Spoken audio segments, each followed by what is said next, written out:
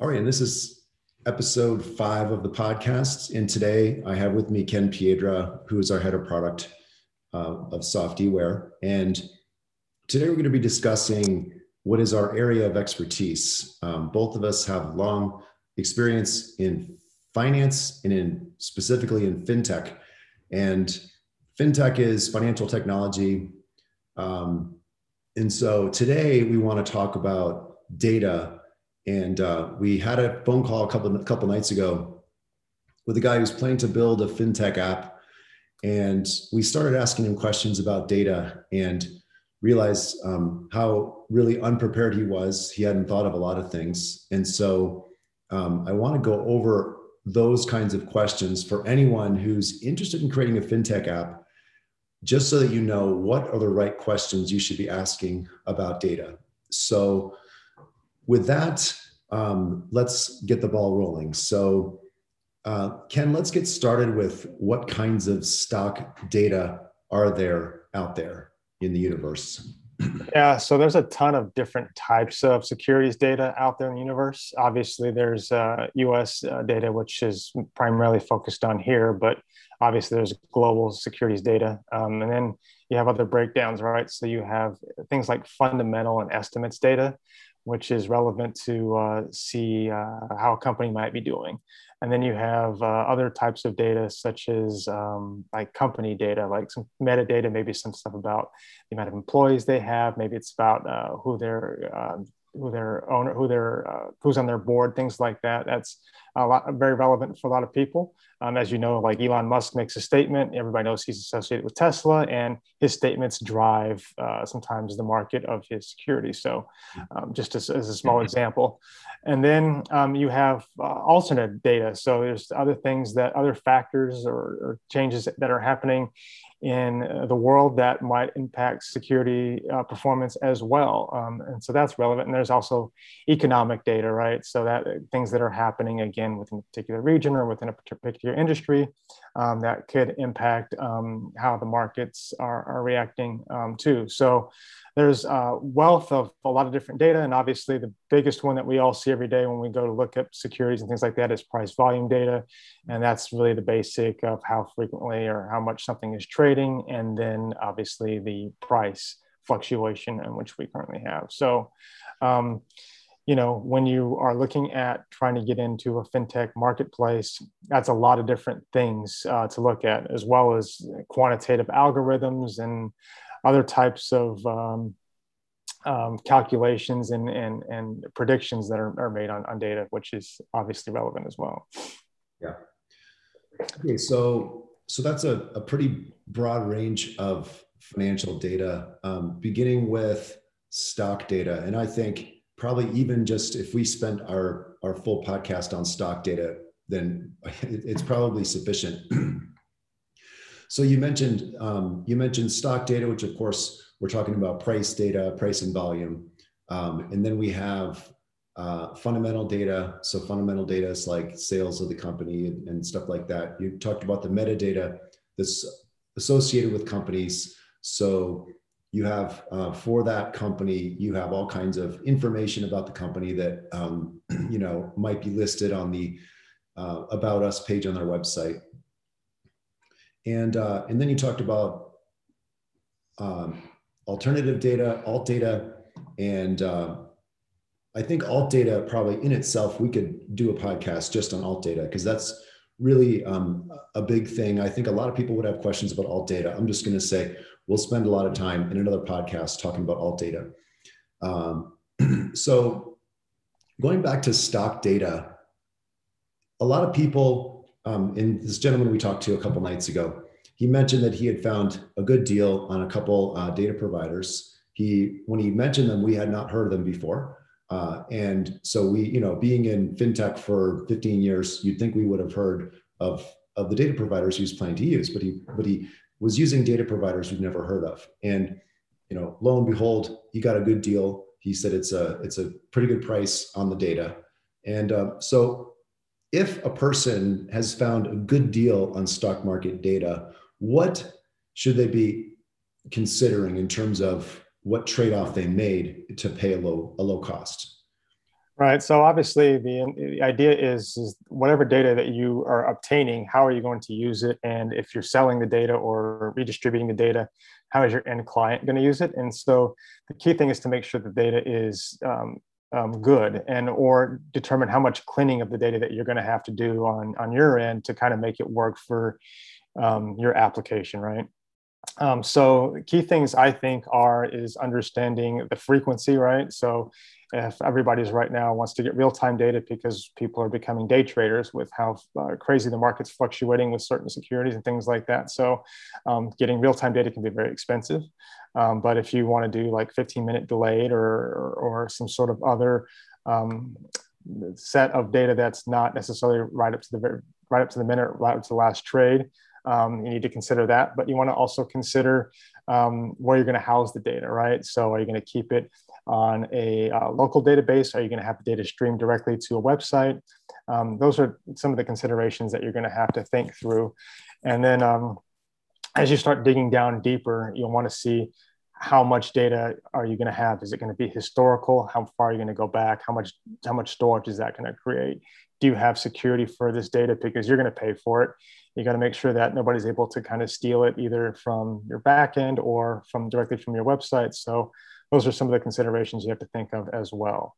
And then as far as the data itself, again, trusting the source. So we kind of talked about this once before, but like if you're a journalist, you can write up a story about anything. And if you're a really good writer, people will believe it. But if your source is no good, then your credibility goes down. So make sure your data is credible, and you'll have to ask the data provider a slew of questions, right? How do they handle corporate actions? How do they handle changes? Or sometimes, there's human element to things. Sometimes things are reported incorrectly or things like that.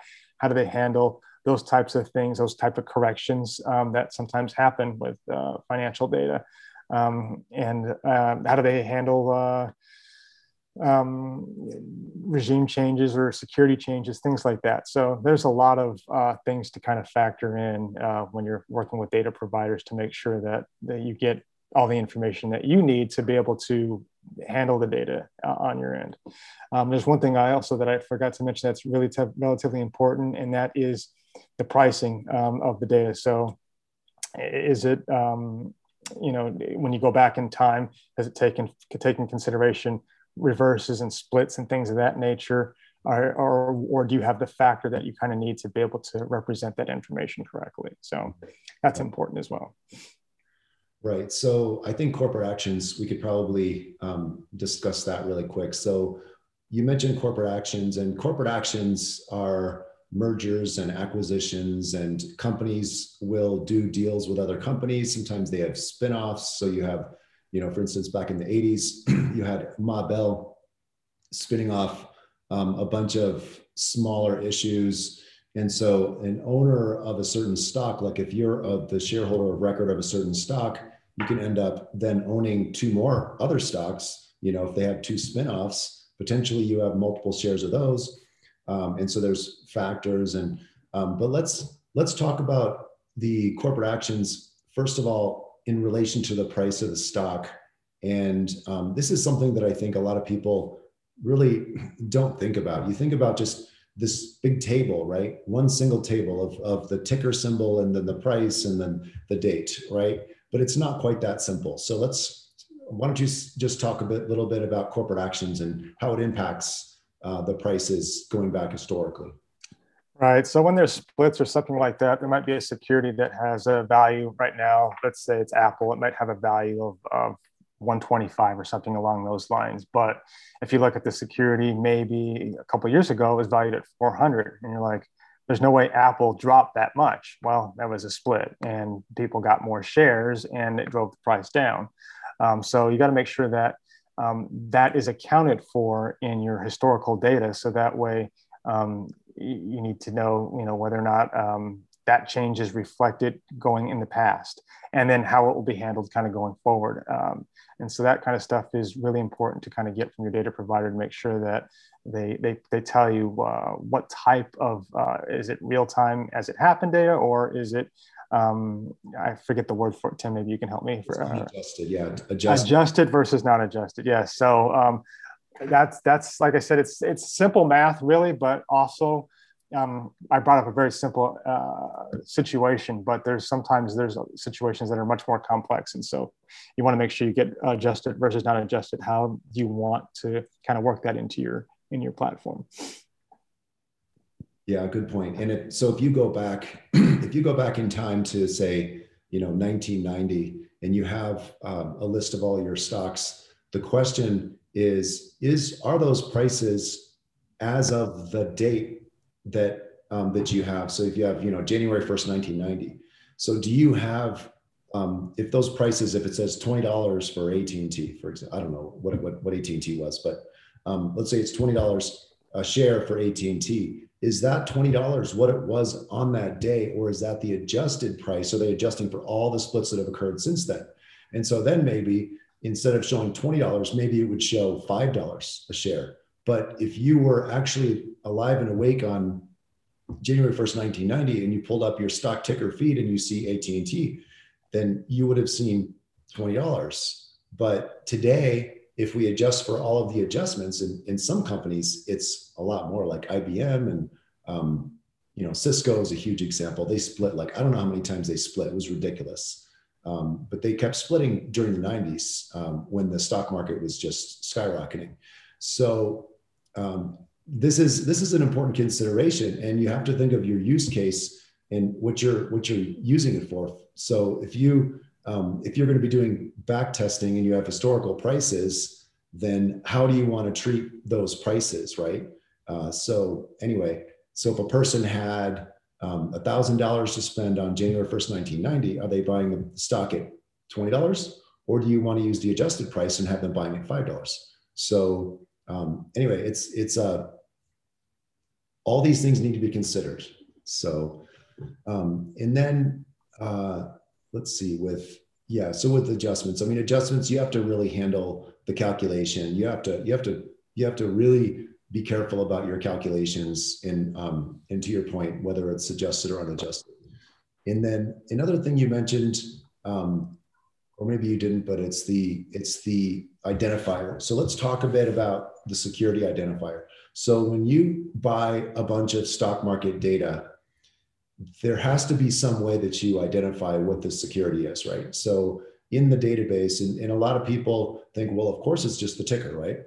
But tickers can change over time. In fact, you had brought up on a previous discussion that HD could be used for Home Depot, but then at one point maybe it was Harley Davidson. So there's even examples of big companies that use tickers that are the same as tickers by other companies. So if you had HD in your database, then what stock is that? Is that Home Depot or is that Harley Davidson?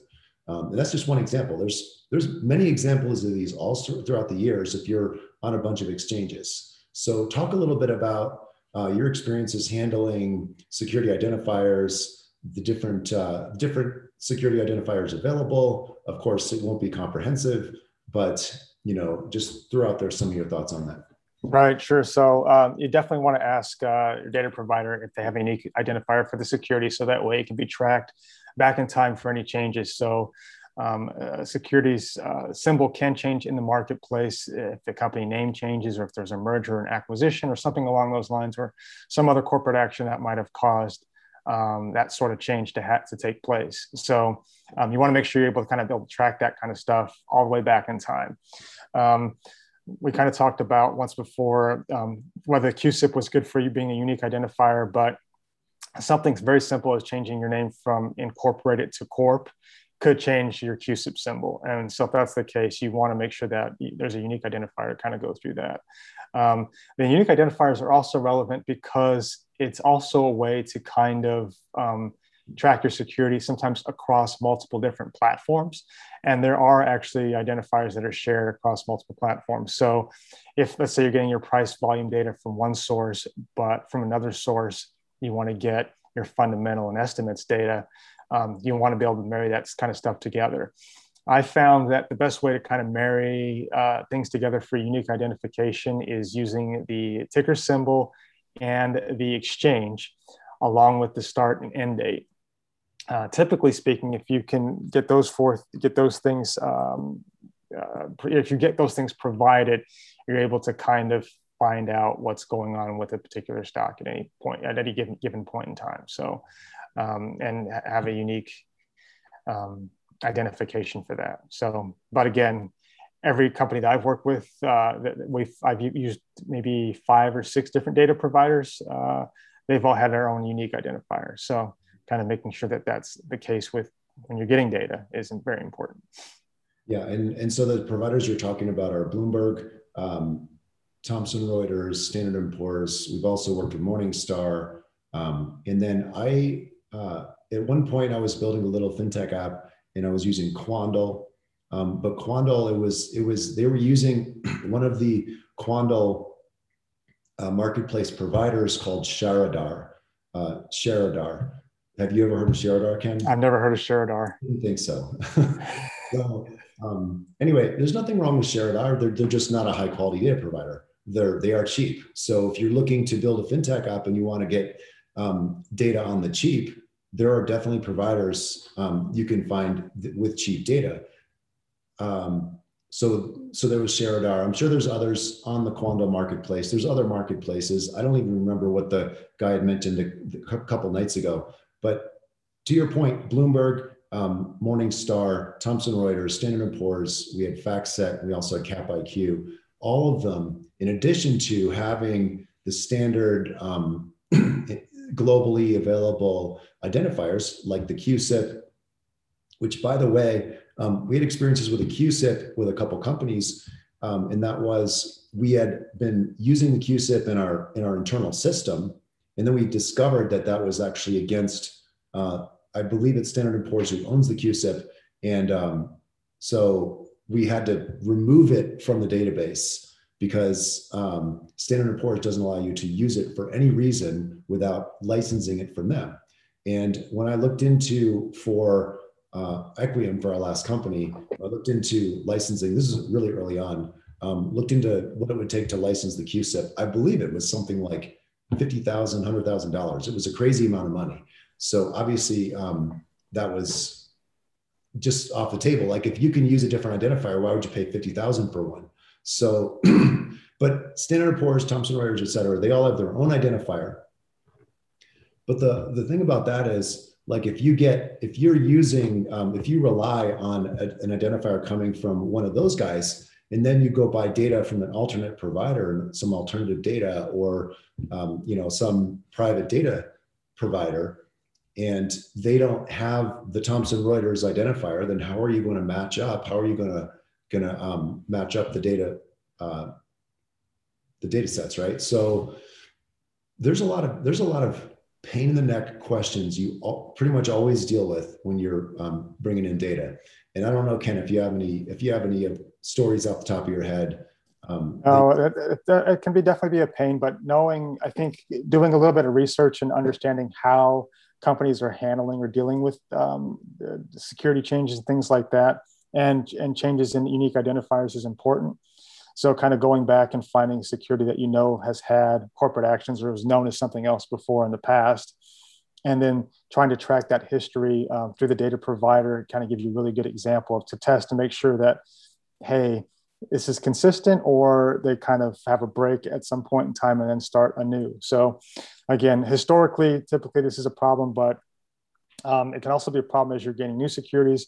Obviously, new securities are IPOing every day and things like that. So there's going to have to be a start date for new security, and maybe they're using a symbol that was used 2 years ago. So you want to make sure those two things aren't thought of as in the same way when you're looking at your information historically. That's the key. But like I said before, if you're using multiple different data providers, using the symbol, the exchange, and the start and end date for the security is usually a really good start to be able to figure out the relationship between the symbols, as opposed to just using the symbol by itself. Especially when you're talking about, obviously, US stock market data, that's one thing. But then if you're into global data, they'll have securities on other exchanges. Like Microsoft obviously is on multiple different exchanges, and it's priced differently in Canada and in the European exchanges and things like that than it is in the US. So that's the kind of things like that are kind of important to keep track of as well. Yeah, for sure. So I remember one example was IBM. People think of, well, IBM stock is just IBM, and what's the big deal? But IBM had something like, I don't know, 7 or 8 tickers, something like that, and they were on different exchanges, but there are also different classes of stock that they have. So, and this is sometimes can be a shock for someone who buys a data set or who's looking into a data set, and they discover that there's a lot of things they have to decide whether, am I going to pick up all different classes of the stock, or am I going to pick up how many different exchanges will I have? Will I only have the U.S. exchanges? Will I only have the major U.S. exchanges? So there's a lot of decisions to be made. So what I want to ask is, what happens when you purchase a data subscription? So you've been through this many times where the company makes a purchase of data, and then you're like, okay, now you're at ground zero. Here's the data set. What happens next? Yeah, so the next thing you want to worry about is how the data is going to be delivered to you. So sometimes some companies, some of the bigger companies will have a situation where you can plug in directly to a database and they work with you to kind of populate all the data on the database, and you're able to kind of make your queries and things like that from there to pull out what you feel is relevant for your application. And then other situations, they give you an API or you get an API key, and maybe you have to call the API and then import the data directly into a database. Or another possibility is they're streaming the data directly to you, maybe through a streaming service and strictly into your application. So with that being said, again, knowing what you're using the data for and who your client base is and how relevant historical data is and how relevant it is for somebody to go back and back test or check the history of something kind of determines what use case works best for you. Every time I've dealt with big parts of data, I've always wanted to use create a database and be able to track and store things there historically. So that's been the way I go. Yeah, and we had the experience of different data providers, like I think it was Thomson Reuters that, and I might be wrong, might be either, I don't know if it was Thomson Reuters or Standard & Poor's, but they actually wanted to create, they wanted us to set up a database, a big Microsoft server database where they would have access to the server where they could go in and update the data on a daily basis. I don't know if you remember which provider that was, but that's one example of how a data provider will deal with data. And this is, of course, one of the premium data providers. And with a premium data provider, yeah. So another thing I wanted to touch on, and this triggered it for me, was cleaning the data. You mentioned cleaning the data, and I think a lot of people who go and buy the cheaper data sets would be surprised to find out that what you're losing is some data accuracy. And those smaller companies, I mean, let's face it, if a company is $20 a month for data or $100 a month for data, and Standard & Poor's is 15,000 a month for the same amount of data, then there's a difference there. And the difference is that Standard & Poor's has hundreds of people on staff, maybe thousands, whose primary role is just to go into the data set and constantly be updating and fixing errors with the data. And of course, they have millions of users who can all be sort of a test universe who are going to say, hey, this price doesn't look correct to me. It's off by a cent. Like literally, that's how silly well, it's not silly, but if you're talking millions of shares, then that's a significant amount. But so cleaning the data is something that the smaller providers can't afford to do. So, they spent their time getting free data from sources over 20 years or whatever, and they compiled a data set. But when they got the data, some of that data had errors in it, and they didn't have the update from the provider, right? Because they weren't paying for it. So, and obviously, if they paid for the data from the provider, then they don't own it. Even though they paid for it, they don't own that data. They can't resell that data to someone else. So let's spend I don't know if did I ask you the question about cleaning? Yeah. So what are your experiences with data cleaning and how much data needs to be cleaned and how much is it updated? And, can I just assume that 99% of it's going to be fine? Right. With any data provider, regardless of how big or how small they are, you want to make sure that you understand the data that you're getting and ask a lot of questions for things that may not look right to you. So you kind of have to go in there and do some and digging around and testing on your own just to make sure that things make sense.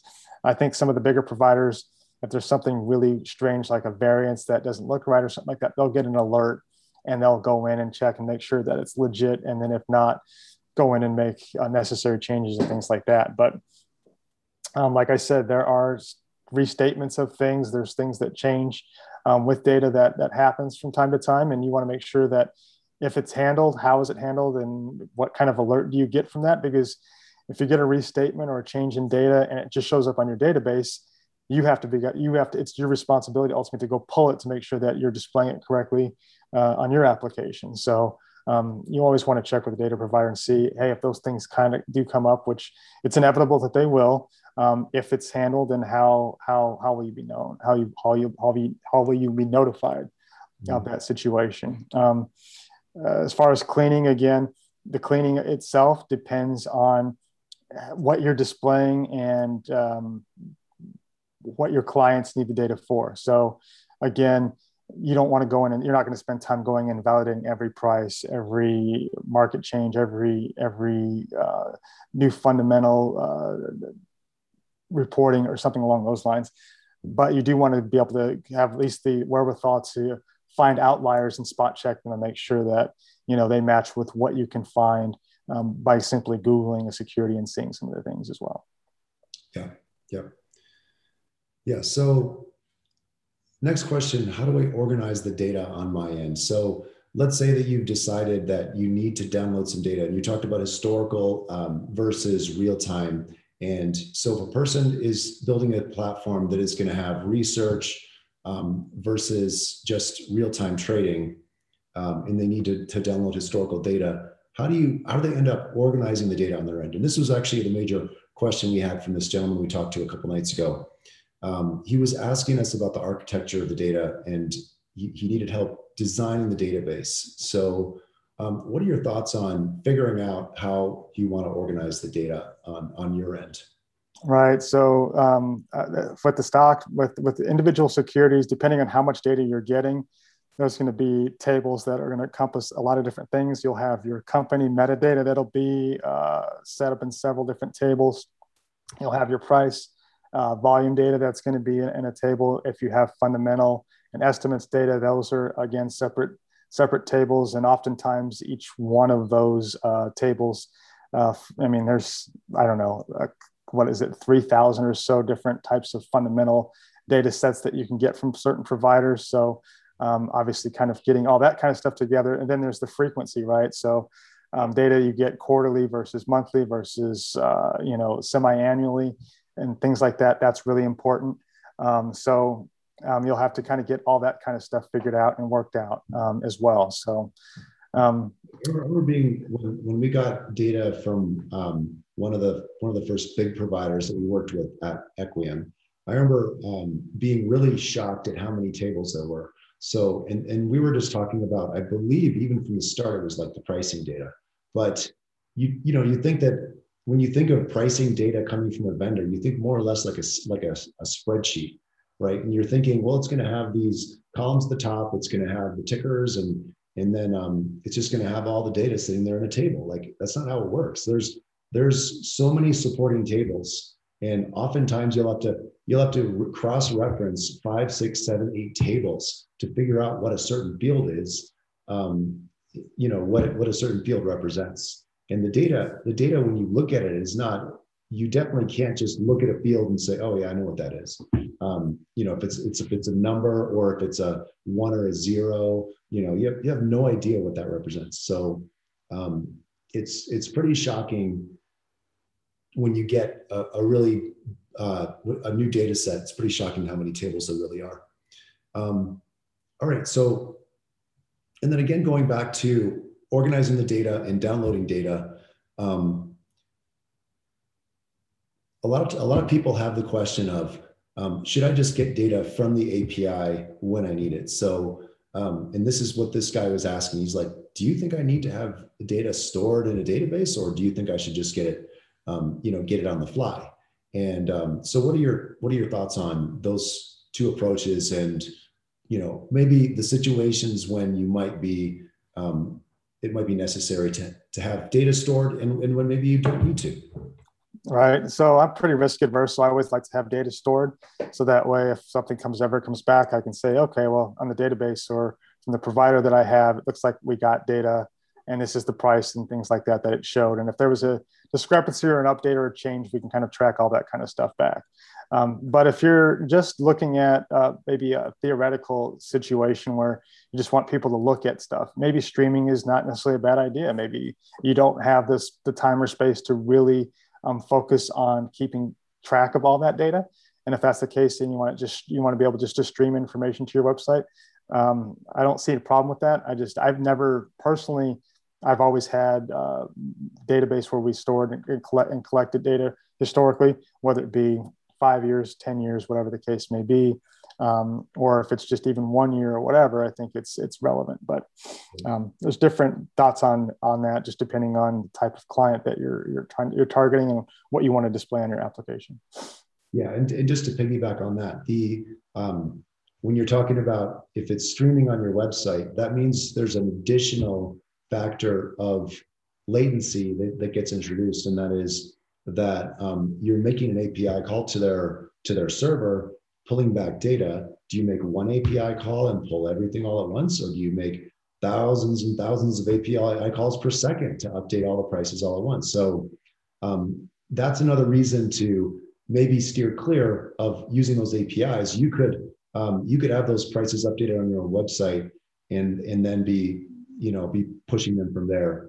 And then to your point about being risk averse, you already own the data.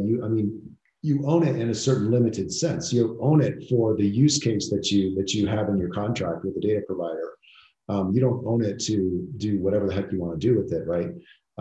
But now that you own that data for your use case, you might as well store it locally and have as clean and complete a copy as you can locally to give you more options. And then to your point about risk, if let's say the data provider's API goes down for one day, then what are you doing on your website, right? Is your website just, oh, sorry guys, no stock prices today, have a great day? Like that's probably not going to fly with your user base, right? So anyway, just throwing that out there. And so that kind of completes the questions we had regarding data. I think we talked about a lot of things that will help someone who's interested in getting a FinTech app created. There's a lot of questions regarding stock data of the types of data sets that you need and the handling of the data. And hopefully this has been really helpful. I also want to say that Ken and I are going to work together on creating a handout, a PDF file that we can share, or maybe some graphics or something that we can also share on LinkedIn, so that when people listen to the podcast, if they have additional questions, maybe we can steer them along all the different areas that they should be thinking about. So I guess that's that. Ken, thanks a lot for chatting, and we'll see you on the next issue. See you next time.